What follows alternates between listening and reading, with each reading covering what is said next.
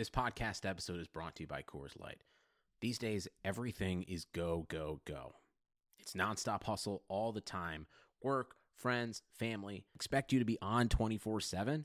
Well, sometimes you just need to reach for a Coors Light because it's made to chill. Coors Light is cold lagered, cold filtered, and cold packaged. It's as crisp and refreshing as the Colorado Rockies. It is literally made to chill.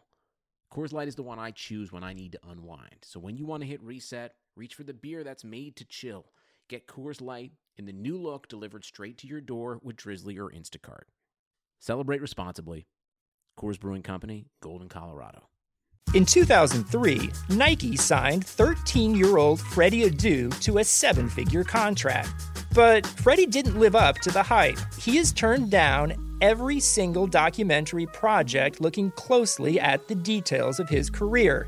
Until now. People are going to look at everything you did because of the hype surrounding your arrival and what they think you can be. I'm Grant Wall, and this is American Prodigy, Freddie Adu, from Blue Wire Podcasts.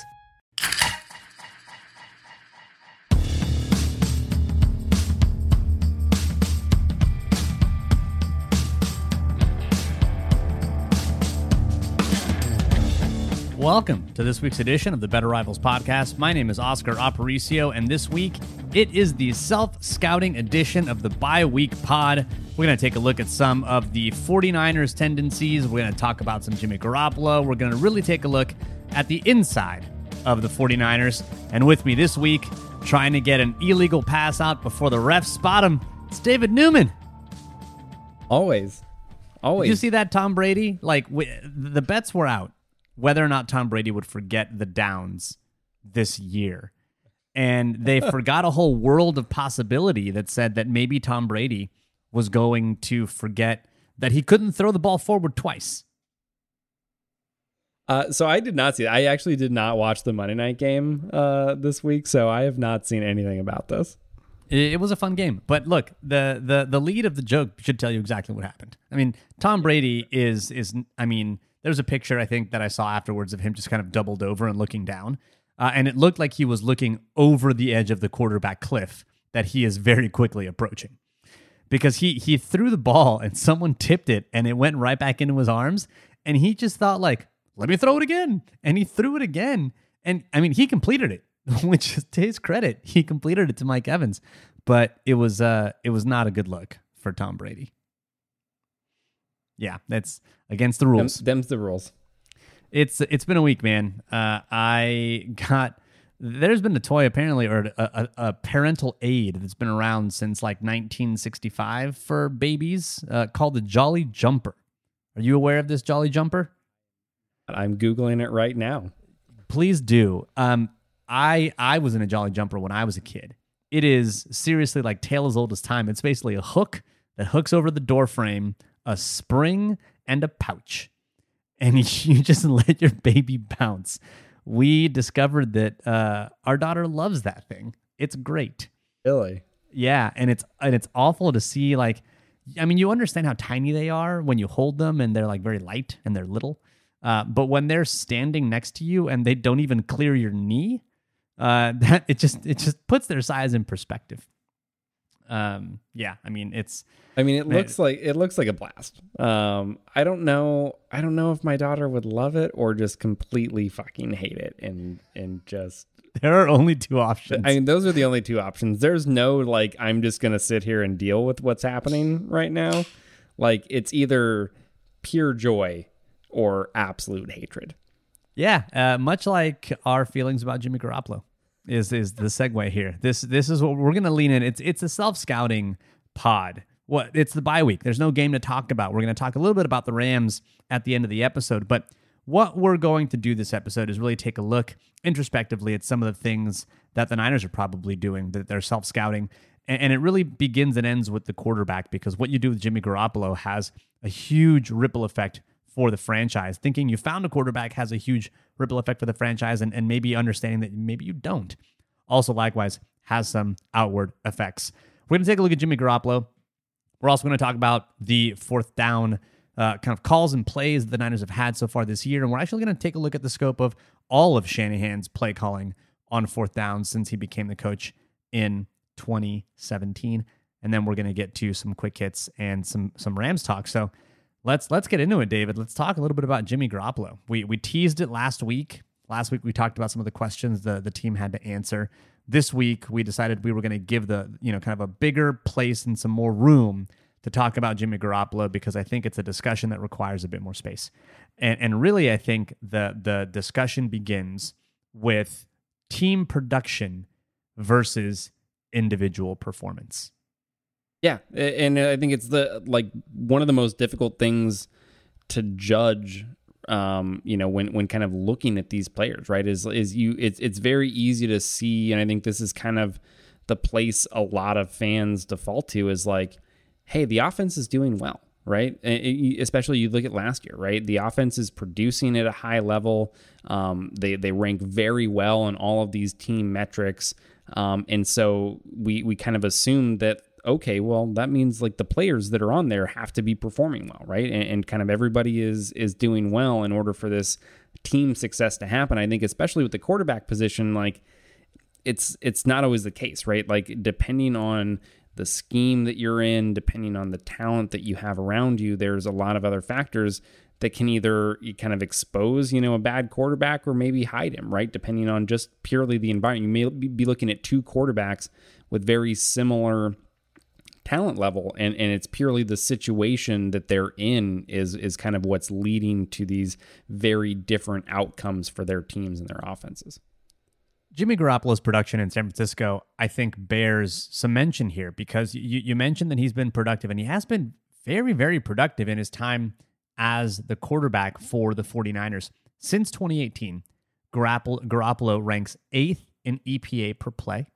That is his performance independent of like Mullins and Beathard. That is Jimmy Garoppolo ranking 8th in expected points added per play and 3rd in success rate. And he's won games. He's 24-9 as the starter in San Francisco. And I think what a lot of fans would say, because I guess there's a big fan debate right now about whether Shanahan's part of the problem or whether he's part of the solution, which is a bonkers discussion to me. Maybe we'll spend some time there a little bit later. But yeah.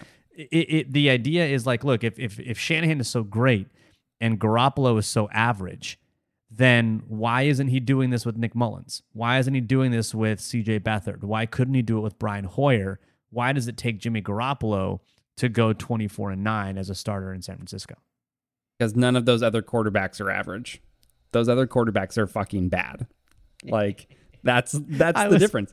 I was so waiting on Tenter's Hooks to see exactly what you would say to that question. I was waiting for like the unique combination of sass and vitriol and just like look, they're so bad. I was planning on I felt like we were going to get to this more as kind of a wrap-up piece, right? But like there is a big difference between an average quarterback and a really shitty one. And those other quarterbacks are like largely shitty. Yes, they have moments. Like if you're in the NFL, you're capable of moments where you look good, right? Like I don't think there's like, I mean, okay, there's probably been some, but I think the wide majority of quarterbacks that reach the NFL level, you're capable of like putting it together for a game or two, right? Or you wouldn't fucking be there to begin with. But on the whole, all of those other quarterbacks that he's had in San Francisco have been really, really bad. And Jimmy Garoppolo is not really bad. And so I think it's important to probably start there, right? Like we're going to spend probably a lot of time talking about things that don't look great for Jimmy Garoppolo. But that needs to be caveated with like, we do think he's an average quarterback, right? Like he is a solid player. He is better than a lot of alternatives that you can, end up with at that position. But yeah, I think when you start to kind of dig down into his performance, right? Like it does seem to be buoyed a lot by Shanahan and some of these other supporting castings, right? So like, I went and was looking at a ton of different quarterback splits and just seeing how he was, performing in some of these different situations. And I think some of the things that stuck out to me, like just a few quick ones, when you remove play action and screen passes. So you're looking at, just largely your regular drop back type passes there. Again, this is all of this stuff is going to be since 2018. Jimmy Garoppolo ranks 31st of 34 in quarterback grade. When you look at all of his throws over that stretch, He is dead last in average depth of target. So he is throwing on average the shortest passes, what should be the easiest passes to complete on those throws. And he is getting the highest percentage of his yardage coming after the catch. When you look at his accuracy, right? We talk about accuracy being a huge, huge part of what makes a good quarterback. When you look at his throws in the short and intermediate area, which we know is kind of like the bread and butter in the Shanahan offense, he is again near the bottom of the pack when you look at those throws. And that's just, again, on all of them, 28th of 33 in ball location accuracy. It's also that bad when you're looking at him throwing to open receivers. So basically, however you split this up and decide to divide it up, like the profile of Jimmy Garoppolo just screams average quarterback that is being supported by the scheme and players around him. Now, why do you remove play action? It's indicative of something that is not necessarily within the player's control. When you filter out plays like play action, what you're doing is you're saying, okay, now you're a drop back passer. Now it is more on you, and it is incumbent on you, quarterback, to read the field, pick the right receiver, put the ball in an accurate location, and make sure that you complete that pass or do everything within your power to complete that pass. Sometimes the ball just gets dropped. Kendrick Bourne. But you can still, do all of those things and not have necessarily a good outcome, which is why ball location accuracy matters. But there are lots of quarterbacks that are in quarterback-friendly systems that are buoyed by play action. That's not necessarily a bad thing. I think Ryan Tannehill, another quarterback who's buoyed by play action. But I think that the idea, though, is, well, what happens when when play action breaks down? When you can no longer rely on play action? When you're down 2 scores and you have to come back and the defense is not worried about you running the ball and they know you're going to pass, do you have the skills and the wherewithal to succeed in that environment? And I think that's where you begin to see some of the up and downs with the 49ers, is that you just don't really trust them to come back down 2 scores where, Patrick Mahomes against the Raiders, you knew that you give him the ball with 2 minutes left and it's like, okay, the Chiefs are going to win this game. There was no question in anyone's mind. It was watching that, maybe some Raiders fans, right? But if you were watching that game with Mahomes going against the Raiders and they gave the ball back to Mahomes at the end of the game, everyone knew exactly what was going to happen because Mahomes executes when the ball is in his hands. And sometimes Jimmy Garoppolo does, but sometimes he doesn't. And it's that inconsistency, I think, that points you towards, okay, he trends more towards average than he does exceptional. And I think it kind of comes down to what is the end goal, right? What question are you asking here? Like, are you trying to win? Like, are you trying to be are you trying to basically replace the Patriots, all right, as a new, do you want to be a team that has Super Bowl aspirations every single year, right? Or do you want to be a team that's comfortable with largely winning a good number of games, provided you have this quarterback healthy and things don't end up like this year where literally everything around him is crumbling and hurt. You're going to win a lot of games in that situation, right? An average quarterback and an excellent offensive play caller like Shanahan can win you a lot of games. The difference is, like you said, in those situations where you're suddenly going up against a better quarterback, one of those truly elite quarterbacks. I think it caps the ceiling when you have that average quarterback, right? Can you win a Super Bowl with Jimmy Garoppolo? Absolutely. We saw them very nearly do that last year, but I think that path is more difficult. And so I think it kind of gets to this overall, how do you view the quarterback position, right? There's obviously only a small number of guys that are out there in the world that can be a truly difference-making player at that position, where that absolutely you're going to be in Super Bowl contention or deep playoff contention as long as you have this guy on your roster. But I think from an organizational standpoint, you have to ask yourself, if we don't have one of those guys, and we know that we don't have one of those guys now with Jimmy Garoppolo, should we still be looking, or do we just try to do the best we can with him and know that it's difficult to find one of those guys and that we're probably not going to do a whole lot better right now? I don't know. I don't know the right answer there, but I think that's kind of the question you have to ask yourself right now if you're the 49ers. Yeah, I don't know that the Niners are going to stop looking. I think the Niners know a little bit. They already kind of felt this in the back of their mind, and I think now they're much more there. you don't flirt with Tom Brady if you think that you have the guy. And the Niners absolutely did flirt with Tom Brady. They were peering at him while he was peering over the cliff, and never their eyes shall meet. But they absolutely did, and I think that they were honest about that, and they said, yeah, we took a look and we thought, you know what, in this moment it's better to stick with Garoppolo, and I can't disagree with them necessarily. I can understand how they got there, but I do think the team is going to look at every potential avenue to improve the quarterback position, and that may mean keeping Jimmy and drafting someone. It could see the 49ers going after a free agent. If they do, I think they probably end up cutting Garoppolo. We'll talk about that in a second. But is there anything from Garoppolo's last couple of games? Because at this point, he's on track to come back maybe kind of early to mid-December from his ankle injury, and he's fully healthy. Because I think if you're a Garoppolo, kind of like, yeah, no, he's the guy who took us to a Super Bowl. Like, these guys don't grow on trees. You know, I lived through Ken Dorsey. I lived through Just Turn It Over O'Sullivan. I lived through all those things, and now I've got a quarterback that you can win a Super Bowl with, and you're talking about replacing him. Like, for a lot of people, that's a hard pill to swallow. And I totally get that. I really do.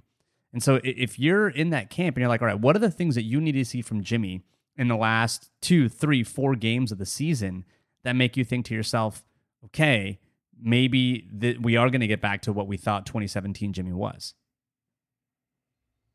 I don't know that there's anything there, right? Like, it would take a really drastic departure from what we've seen from him. So, like, right now, kind of the way things have gone is we had this incredibly promising 5-game stretch when he first came over after the trade. And then what he's been since then is largely what we're talking about now, like a largely inconsistent player that doesn't try to push the ball downfield hardly ever. Isn't very good, on the whole, I think, when he does try to do that, and is suddenly like become a player that has shaky accuracy on even the open, short, and intermediate throws that, this offense makes its living on, essentially. So, like, the way that we generally approach things, right? I don't think like a small, few game sample, right, is really going to skew that. Like, if he suddenly came out over this last stretch and he was playing, like he looks like fucking Aaron Rodgers out there, then sure, like, okay, maybe we need to pause for a second and reevaluate some things and see what's going on. But like, the likelihood of that happening is obviously very low at this point. Like, I think right now we have a pretty large sample of games of Jimmy Garoppolo as a starting quarterback in this offense. Like, I think we kind of know what to expect here, and anything that departs from that is going to be more of a surprise. Yeah, it's a little bit like saying, oh, if this head coach loses this game, they're going to get fired. It's like, oh, winning this game is the decision that you're going to make? Like, it's like at the point at which you're considering firing them and they're on the precipice in this one game, chances are a few games isn't really going to change, nor should it change that outcome. I think that it will be more difficult for the Niners to make a clear break or a clear decision based on the last couple of games. I think if he does come back and he gets back to 2019 Jimmy, the what you do with Jimmy, I think, changes a little bit in 2021. Because I think the 49ers road is inexorably leading towards them having another quarterback on the roster that is not Nick Mullins and not CJ Beathard that will push Garoppolo in some way, shape, or form. That is where these roads lead. What type of quarterback that is, I think, depends on what Jimmy can do at the end of this season, or if he comes back at the end of this season. Because I think if he comes back and he is shaky, uneven Garoppolo and he's fully healthy, you might trade up and try to get a quarterback in the draft. Because I do think those quarterbacks are going to be like, kind of top 10 quarterbacks. And that's where you feel better about trading up if Jimmy Garoppolo is like just not the same Jimmy Garoppolo. Like, and actually his performance may have a very real impact on what is available to him, if you think about the draft, right? So like, if he does come out and he plays a little bit better and things are, a bit better offensively than they have been, they probably manage to win a few more games down the stretch here than they would have otherwise, right? And that's going to obviously put you further down in the draft order. Whereas if he comes out and he's bad, or he can't really, fully recover, like maybe re-injures the ankle and he's just shelved or something like that, and now you're dealing with Mullins and Beathard for the rest of the year, like, good chance that you're not going to win a ton of games in that scenario, right? And so you're going to end up in a better position to kind of draft somebody. So, like, yeah, he could very much be like kind of playing for his own job in a way, like, you know, where like he can make it, like if he comes out and plays really well in this offense as well, and they like actually make up, you know, say that this 8-team playoff scenario ends up happening and they're trying to make a push for that 8th spot or something like that, that would be a little surprising at this point. Like, yeah, I mean, that could very much have a real impact on the resources they have available, like the avenues that they can pursue in this offseason to add another quarterback. And if he does, and the Niners are out of striking distance of, you know, really Zach Wilson or the other two good quarterbacks, you know, Trevor Lawrence and Justin Fields, I think at that point you're thinking about maybe free agents. But man, free agents don't look super appetizing this year. And generally speaking, you don't find your quarterback in free agency. You find a bridge quarterback in free agency, but you don't find your quarterback in free agency. Because this year, free agency is looking like Dak Prescott, who's likely not going anywhere. Not because he can't walk, but just because the Cowboys aren't going to let him get away. You've got Cam. Yeah, it hurt. It was a bad break. Trust me. Yeah, it didn't look great. Cam Newton, who, you know, yeah, he similarly inconsistent up and down, and Shanahan has shown that he does not want that kind of quarterback in his system. Phillip Rivers, who is playing himself into another year in Indianapolis and maybe another baby. Jameis Winston, Ryan Fitzpatrick, Mitch Trubisky, Andy Dalton. I mean, the list kind of goes on and on. Jameis Winston just got beat out by a tight end to play quarterback. Like this is not a solid list of free agents when you're thinking about replacing Jimmy Garoppolo, because I think you can go to a different flavor of average, but the goal is to get better than average, not to just go for, you know, from one flavor of average to a different flavor of average. And so I think if you're thinking about that, then really it's in the draft. And if you're going to draft a quarterback, then you're either trading up for one of what is emerging as kind of the top 3, or you think you have a guy in, you know, kind of late first, second round type area. And the Niners have shown that they're very good at identifying mid-round quarterbacks like CJ Beathard.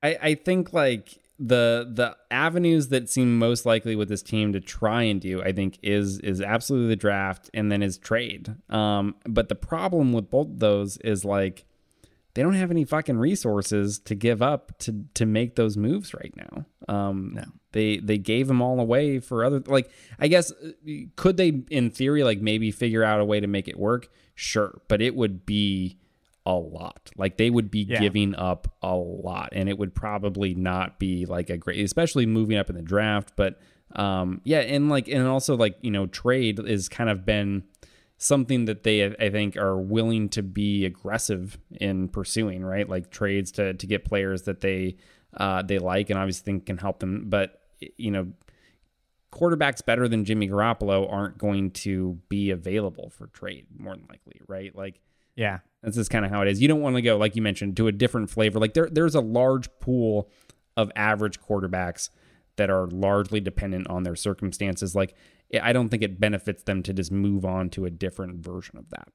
Yeah, and this is why I think the draft is ultimately the way to remedy the situation, because you can still keep Jimmy Garoppolo on the roster for one more year. He's under a contract for 2 more years. You can still keep him on the roster for 1 more year, draft a guy, and his salary is not so onerous that he can't exist with Jimmy Garoppolo for 1 year, and then off you go. And the thing with Jimmy Garoppolo's contract is, because he got Marathleted, his contract is basically almost scot-free at this point. There's only $2.8 million in amortized bonus, which turns into dead money over the course of the rest of his deal. If the Niners cut him at the end of this year, or they trade him, they see $2.8 million in dead money. But they save, in next year's cap alone, $24.1 million. And this is the only thing where I say they might go to a different flavor of average. If you can go to a different flavor of average and get, like, I don't know, Ryan Fitzpatrick, because he's fun as fuck, for like, you know, $12 million, and you can save $10 million. Because at this point, we're talking about Jimmy Garoppolo being a bridge quarterback.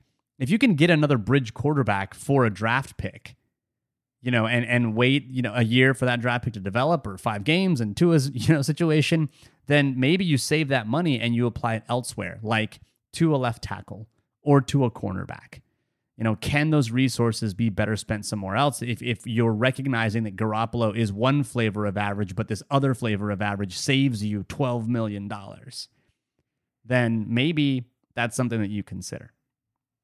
Yeah, I think that is definitely something that needs to be more on the table with the changing cap reality, right? I think like knowing this organization right now, if the cap had continued to go up like in the way that it was expected to before COVID and everything happened, like I don't think that that's a move they would make. Like Shanahan, I feel like, is very much a guy that would want to stick with the known commodity rather than pivot to something that like a Ryan Fitzpatrick, right? That's like a high variance guy. So he would absolutely do. But yeah, like in a situation now where you like don't have a lot of cap space and the cap isn't going to grow and you're kind of in this tough situation there, like I would absolutely understand like a move to do that, especially if you could get, I mean, I don't know, like it's tough because these quarterbacks, especially, like it's not like it's a weak quarterback class at the top, right? Like Trevor Lawrence, people have been waiting for Trevor Lawrence to get to the fucking pros since like the moment that he's like, even before he stepped foot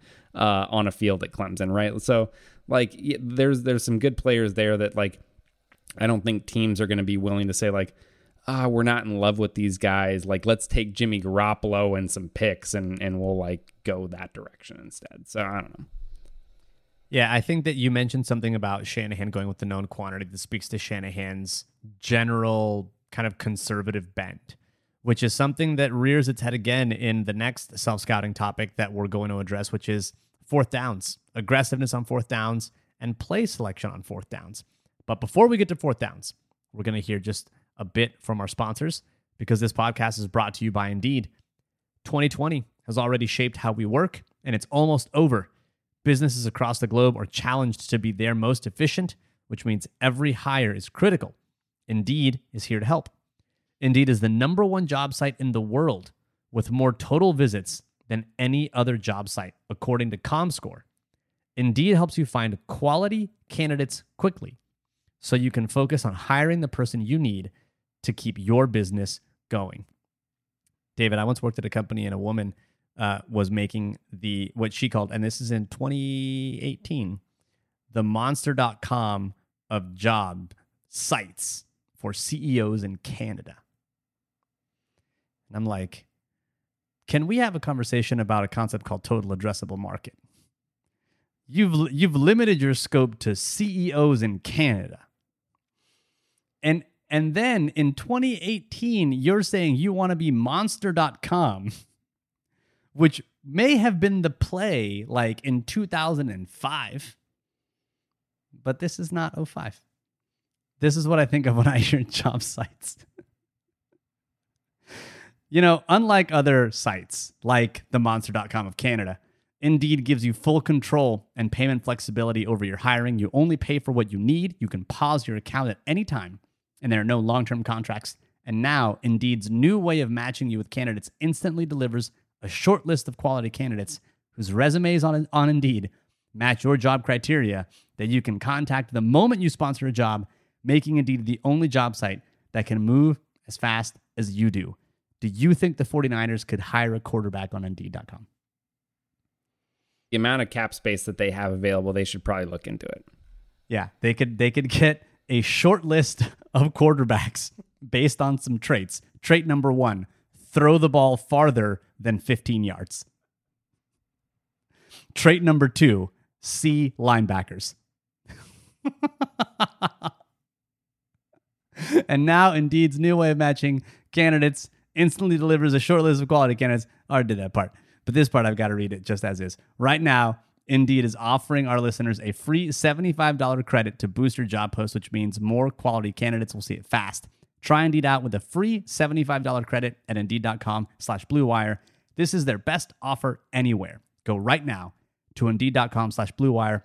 Offer valid through December 31st. Terms and conditions apply. This pod is also brought to you by Pepsi. Thanks to a lack of natural athleticism or commitment or overbearing sports parents, fewer than 1% of 1% of 1% of people will ever play professional football. But instead of entering the NFL, they've joined another league, the League of Football Watchers. This football season will be different, and Pepsi is here to get you ready for game day no matter how you watch.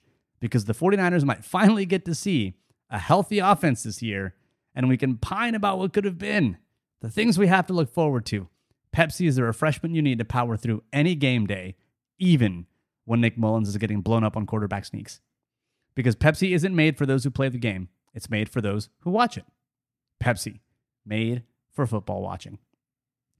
David, I'm so curious about the people who fast forwarded through the ads, and they're like, man, I had to mash that button a few times, not understanding that I was throwing in some jokes. I was throwing some heaters. You gotta stay tuned for those jokes. All right, and quick of course hits, the ads, because we have excellent sponsors. because we like to get paid. Quick hits, David. The 49ers have morphed into a 3-coverage team. What are those 3 coverages on defense? So obviously we all know cover 3, right? They're still doing that about a third of the time, which is good for 8th in the league. But we have seen them mix in now a pair of 2 high coverages, cover 4 and cover 6, about the same amount. So they are basically a top quarter of the league team in each of those coverages, and that really is the wide majority of what they're doing defensively. You know, you have plays in here that you're mixing some other stuff in, but that is really the core of what they're doing, and they're mixing through those 3 coverages as the base of what we're seeing from them defensively. So what you're saying is that they run cover 3 33% of the time, and they run quarters roughly a quarter of their snaps. About a quarter of the time. And they run cover 6. It's not close to a sixth, but I was really hoping that it was like a 6 times snaps. 2 is 12, which is Yes. 12%, which is what they run cover 6. So there you go. Score Agami. 1/6 is 16%. They run cover 6 at 12%. I almost made it work. Robert Saleh, help me out. Let's check in on the Niners manufacturing from pressure. They don't have any pass rushers. Kerry Hyder is the darling of the 49ers pass rush this year, but they're still manufacturing pressure. They're 10th in blitz rate and 6th in stunt rate. They are blitzing and stunting and blitzing and stunting and trying to get to your quarterback. They are trying their damnedest. Offensively, like, this isn't a surprise, but I think is just kind of always something that's interesting and worth noting about Shanahan's offense. The 49ers continue to pace the league in the frequency with which they are using shifts and motion.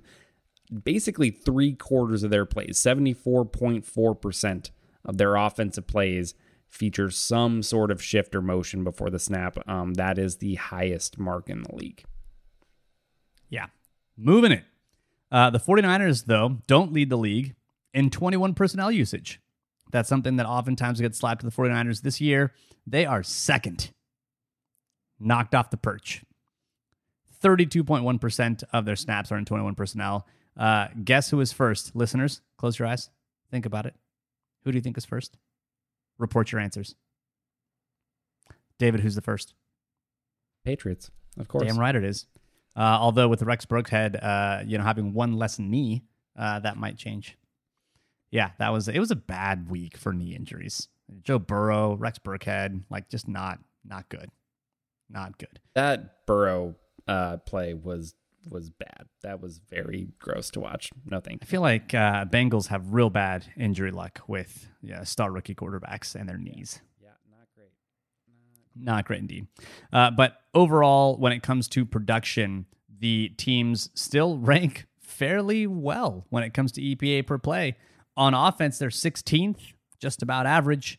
And on defense, they're 12th, which is kind of what we expected. We knew they were going to regress on defense. And we said even if they regressed and they were top 10, that would be good enough as long as their offense took a step forward. But their offense regressed even harder than the defense. And so here we are. I mean, I think the takeaways, right, is 2 things. Like, the injuries, I think it's just impressive overall, how well they have continued to, play with all of these injuries. They've just been dealt the worst possible fucking hand when it comes to injury luck. And it's unreasonable to expect them to do basically any more than what they're doing. But I think the fact that they still are like trotting out an average offense speaks to, I think, Shanahan's ability, right, as an offensive mind and play caller, and what they've been able to do defensively, and still, like, you know, expected regression, but also like losing several of your best players on that side of the ball as well. Like, I think overall has been impressive. And like, yeah, obviously they've had some bad moments here and there and stuff, but the defense especially, I think, is been impressive in their ability to like still be competent and solid on that side of the ball with what they're dealing with. And they've played Seattle once, they've played the Rams once, they played the Cardinals once, they played Miami and gave up 97 points to Miami. I mean, this is still all of that notwithstanding. You know, I think I often think to myself about the weight of expectations. And this team, I have friends that have been lifelong Browns fans, and they're losing their fucking mind because the Browns are, you know, they have 7 wins this year, whatever the hell they're at, and they haven't seen 7 wins this early, you know, since, I don't know, Kyle Shanahan. And so I'm over here sitting here like, you know, oh my God, we're near 500 and this season's a fucking waste. And both of those things are true. And the only difference is really like expectations, right? It's what you expect out of a team and out of a season that drives how you feel about that season. And the Niners could end this year 8-8. And it will be a massive disappointment based on what the Niners could have been, or maybe should have been, were they not bitten by the injury bug and had a slightly better quarterback. And yet there are lots of teams that would murder for 8-8. I mean, it's that expectations is the thief of joy sometimes. You know, I think there are definitely like moments while we've been doing this podcast where we would have loved a fucking 8-8 team, but hey, that's not where we're at right now. You know, you gave us a taste of that Super Bowl, and that's what we're expecting to get back to, and it's just been a tough season to get through. I want more of that sweet tin drug injected right into my veins, which is why we're going to talk about fourth downs, because I want more out of fourth downs. I've been talking about fourth downs this season, and I've taken aim at Shanahan's fourth down play calls, not just because I think they're too conservative, but I also think that he is too conservative in his aggression and going for them on fourth downs. And much as we do here on the Better Rivals podcast, we thought to ourselves, okay, I'm a fan. I react in the moment. I see an inside handoff. I say, fuck you. But what is actually the case here? What is actually happening over the course of Shanahan's career as a fourth down play caller? So we went back. We went and looked at all of his fourth down plays to see what is really there, both in terms of play call and in terms of effectiveness. And what we found, you know, actually changed my opinion a little bit about Shanahan as a play caller and on what he's trying to do on fourth down. And we found some other kind of interesting bits in there that I think help explain why Shanahan calls the game the way that he does. So I think for starters, right, like just the overall aggressiveness during that span, I think is more aggressive than we expected, right? So they ended up at 18th here. So like they're largely middle of the pack. Like they're in a large group of teams like right around league average in terms of aggressiveness, which is more aggressive than I think, you know, obviously we anticipated in that situation. I think the interesting thing though that we ended up pulling out that you found in there was how much more aggressive they were last season compared to maybe some of the other seasons, right? And I think it speaks to Shanahan's mindset and when he's going to decide to be aggressive, right? Because I think when you look at these fourth down play calls, you can look at it from two different perspectives, right? Like I think a lot of people see it as like, okay, if I have a really good team, I should be more confident in putting my good team out there on fourth down, right? Because I have a better offense, so that seems like I should be more likely to convert in those situations. If I have a great defense, right, like the 49ers did last season, well, if I fail, like I can lean on that great defense to kind of bail me out, you know, from that failed conversion attempt. And so I think that's kind of like where a lot of people default to thinking you should be more aggressive. And that actually kind of seems to be where Shanahan's at as well. I just don't know that is necessarily the right mindset to have. Yeah, if you look at his aggressiveness over the course of his career in San Francisco, he has gotten more aggressive as his offense has improved. His aggressiveness rate in 2017 and 2018 were fairly low. His go rate in both of those years was below 20%, and in one case below 15%. And go rate is basically how often we think you should go for it in situations where you're going to maximize points using a model that Brian Burke developed, who does some really wonderful stuff with numbers when it comes to kind of probability. And he really did a lot of work at advancing expected points and expected points added. It's a really, really good model. And when you think of basically how often Shanahan aligns with that model, you're talking about, sub 20% in 2017, 2018, when you're talking about the Brian Hoyer-led and CJ Beathard-led 49ers. All of a sudden in 2019, that jumps up to above 40%, almost to 50%, which puts him right kind of in line with where you would think like, oh yeah, you might actually be aggressive as a head coach. There weren't many teams that were more aggressive than Shanahan were in 2019. And now that the offense is worse with a worse quarterback, that's dipped down a little bit. It hasn't dipped down to 2017, 2018 levels, but it's actually down below 40%. And I just think that it speaks to Kyle Shanahan's conservatism in general. I think it is a conservative person who thinks to themselves, I'm only going to do something if I'm guaranteed that I'm going to succeed. Because risk means being okay with not getting it.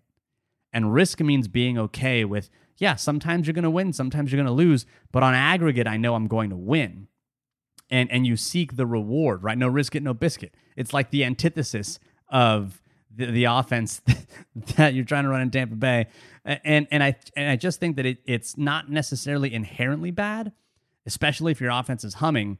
But I think the profile of person that I think that Kyle Shanahan is I think that he is someone who does a lot of things very, very well, including call plays and design plays and do lots of things. But I do think at his core, he's a conservative kind of person when it comes to this kind of stuff.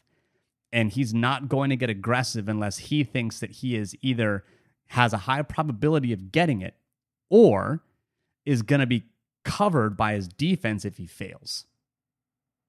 And I think that is still important when you're bad, right? So like, it's not just a thing that only good teams should do. And I don't mean this to say like you shouldn't factor in the game situation and who you're playing against and how good your offense is, right? Like I think some of these things do definitely factor in and help you determine what your, I guess, like expected rate of success is going to be in that situation. But when you're not very good, you need to go for it still, but for a different reason, right? It's because you need extra opportunities to score points. So if you find yourself in a situation where you have a 4th and short and you're in opponent territory, if you're not a very good offense, like who knows when the next time you're going to get to opponent territory is going to be. Like you need to really do everything that you can to maximize that opportunity there. And that means going for it so that hopefully I can get 7 points instead of 3, right? Like, because I know that my chances of getting back there and getting another touchdown might not be very good over the rest of the game, depending on where we're at, right? So I think it's a strategy that shouldn't be solely dictated by the strength of your offense, right? It needs to be something like that I think largely is the way we're going as an NFL group as a whole, like with the way we're seeing teams trend, right? Is everybody is starting to go for it in more of these, like, I think, obvious situations. It's the 4th and 1s and the 4th and 2s in opponent territory, right? That should really be no-brainers at this point. Like, it shouldn't really be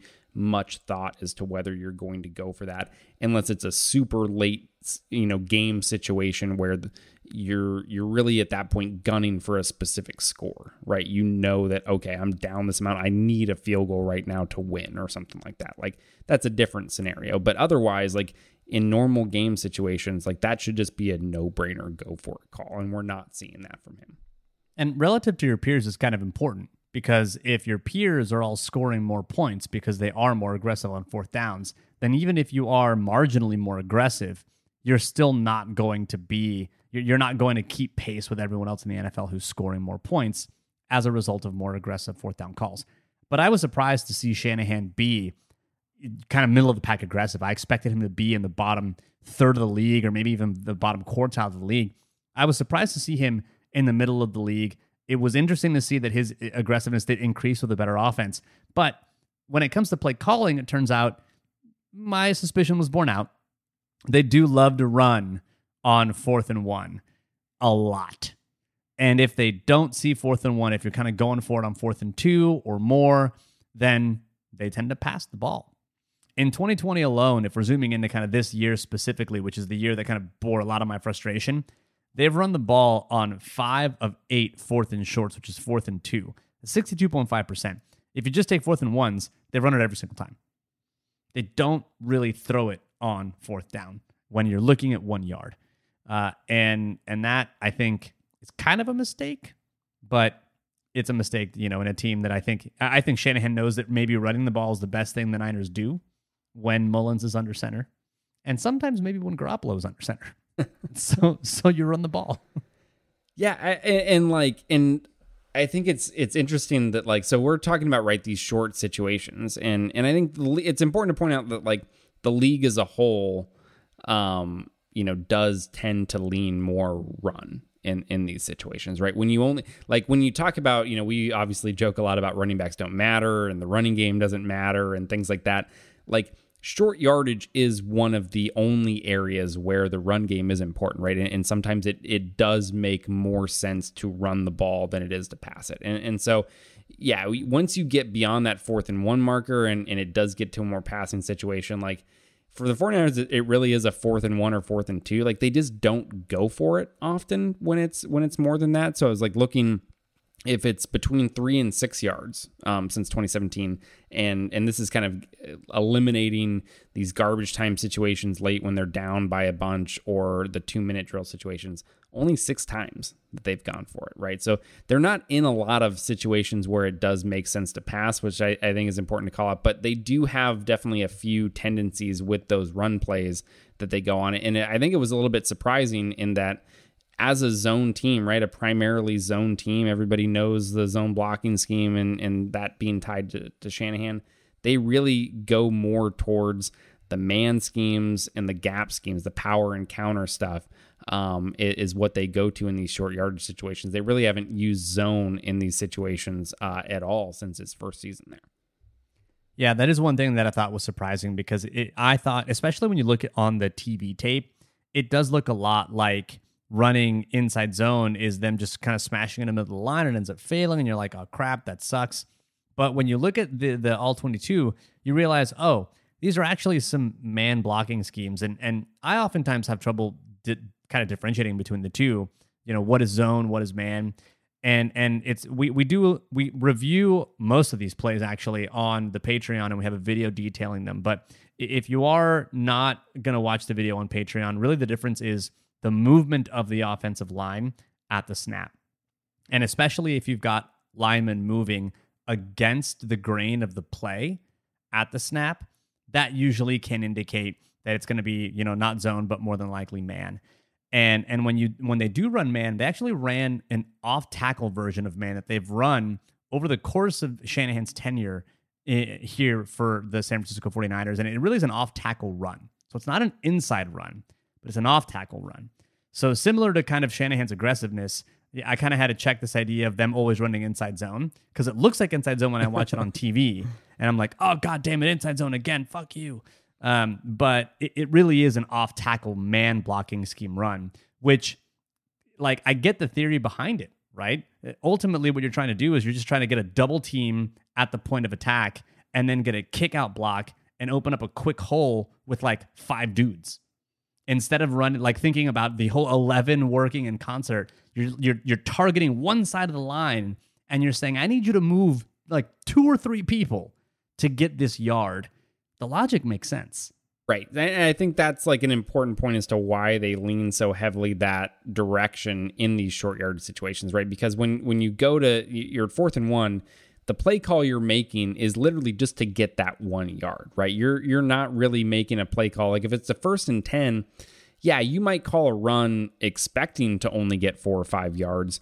But I think especially Shanahan and what they do in generating explosive plays typically in the run game or what they've been able to do over his tenure there, they do want to hit the big play, right? Like they do want to, you're making a call, you're designing the run game in those situations in hopes of kind of springing a big play. And that kind of goes out the window. Like if you get it, obviously in 4th and short, like that's awesome. But that's not like the goal of the play. And so when you look at these man and gap schemes, a lot of times, I think basically every time with the way that they're running it in these situations, you are getting that double team. So it's just about creating a little bit of movement at the point of attack and getting enough crease for that back to fall forward for a yard, right? And kind of the angles and the way that they get set up in those man and gap scheme runs are just like, I think, a little bit easier to more consistently get that little bit of movement that you need to convert in those situations. So by and large, when I go back and I think about Shanahan as a 4th down play caller, turns out he's a bit more aggressive than I would have given him credit for. So I've got to cool my jets there. I'm going to start making the amends on Twitter. Yes. And it turns out that, he is more aggressive based on whether or not he thinks his offense can get it. And he does love to run a lot, which I still like, oh, okay, yeah, like running is more common in those situations. It makes a lot of sense. And I did also have to check myself on him thinking he just runs it inside all the time. He doesn't do that. This is why we go back and look. This is why I just don't go with my gut reaction. I'm often wrong when I go with my gut reaction. I think most of us are. This is why we're here, David. We're here to look. We're here to examine. We're here to make sure that the bullshit that we spread on game day gets retweeted as often as possible, but then we correct it on the pod. I know we've got just a couple of moments to talk about the Rams game that's upcoming. It's going to be a game. I'm going to turn this into a lightning round because we've got just a couple of minutes left. The Niners are getting reinforcements because players are coming back. You've got someone like Mostert and you've got someone like Wilson who are likely coming back. Sherman also may be coming back. Let's go with which player you think is going to be more impactful of those three. Go. Not a running back, so I'm going to go Sherman. I should have known.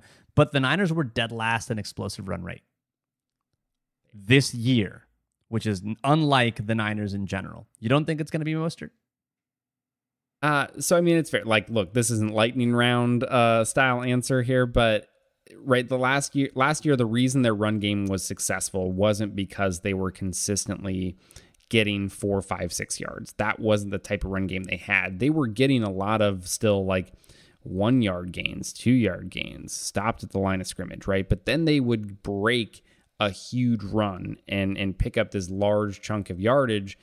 And I think they kind of thought that it was worth it, right? And you can generate those big plays, like you can forgive a lot, of the failures essentially. And that has not been there. So we've really seen just kind of the bad, shitty remnants of what that run game is so far this season. So, I mean, I could see Mostert, like, if you feel like the offensive line is blocking up more than that, right? The difference between a fast running back like Mostert and just maybe what they've had in there so far, which, I mean, I don't know, all those guys have speed, but it is like Mostert is only going to be able to take like those 3-4 yards, right? His speed can turn those into the big yard gains, right? The 15, the 20, the plus yard gains, because he can get through there quicker and get into the second level, third level of the defense a little bit faster.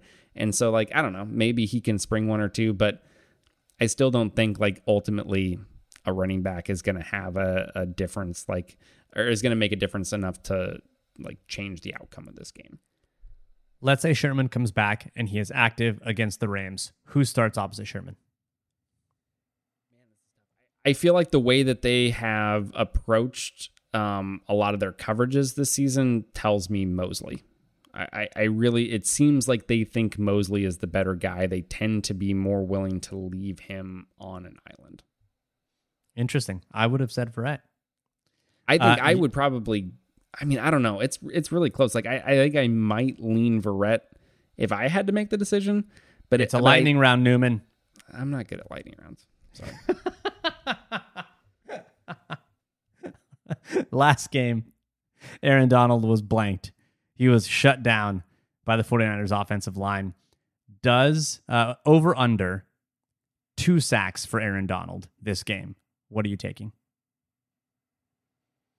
I don't like unders. And I certainly don't like unders related to Aaron Donald. So I would not bet again. Like, it feels like maybe he's just going to make up for last game, right? I need to get 3 this game, so it works out to like 1.5 each.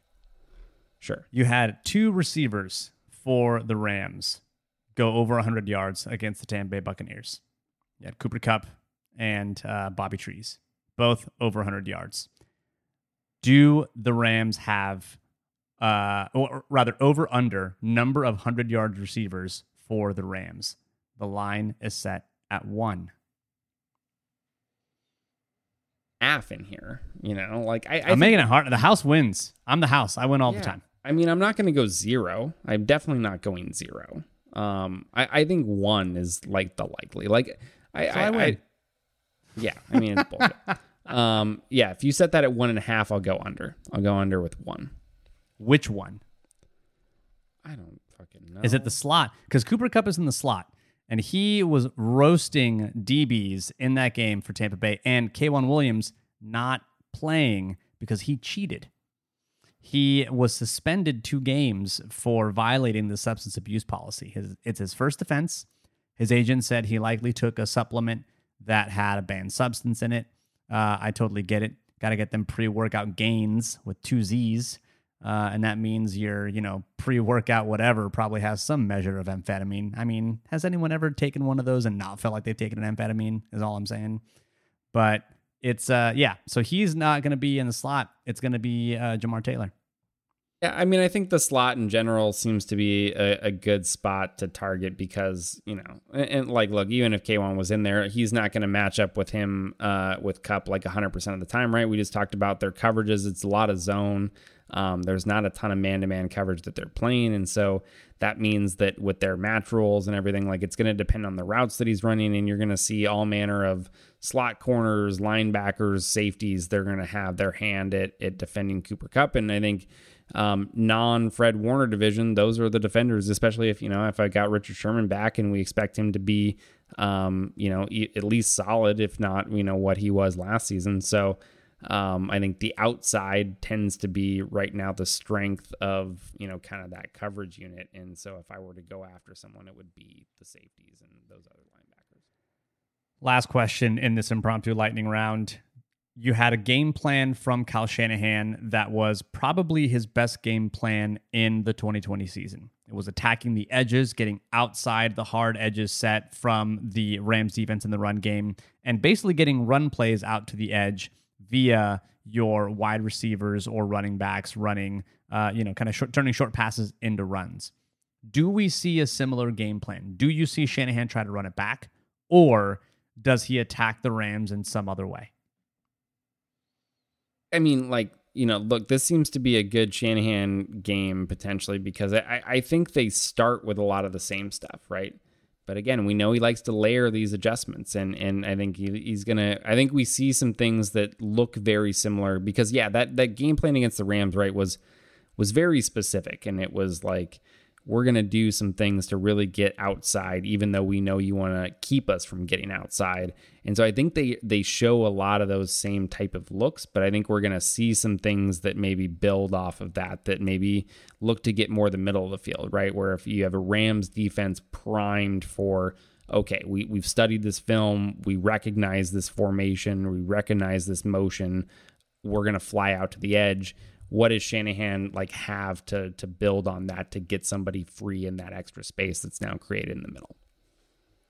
Yeah, I think it's going to be a good plan or a good time to watch Shanahan work. I'm really interested to see what he's going to do against the Rams. And if the Niners win, they'll be straight on their path to 8-8. It's going to be great. Would not want to wait until the end of the season. That's all I'm saying. That about does it for this week's edition of the Better Rivals podcast. David, we're working that. No, we have to settle on your Patreon. What's going to be? Man, don't follow me on Twitter. I don't even think I have the Twitter app installed on my phone right now. Is where I'm at with Twitter. All right, so go to patreon.com/betterrivals. Go ahead and smash that. What is it? Subscribe or you're gonna whatever. You're gonna pay us like $5 and buy us a beer, and you're gonna watch some cool videos, and that's gonna be what you do instead. Yeah, this week I drank a hazy IPA. It was delicious. Had milkshake IPAs. David, you had your first milkshake IPA when I came over to watch the game last week. It was good. Thanks to Derek for suggesting the milkshake IPA and donating $5 to allow us to buy that milkshake IPA and watch the Niners get the shit kicked out of them in New Orleans. That was fun. You can always follow me on Twitter. I'm at Better Rivals. Thanks again for tuning in. And as always, go Niners.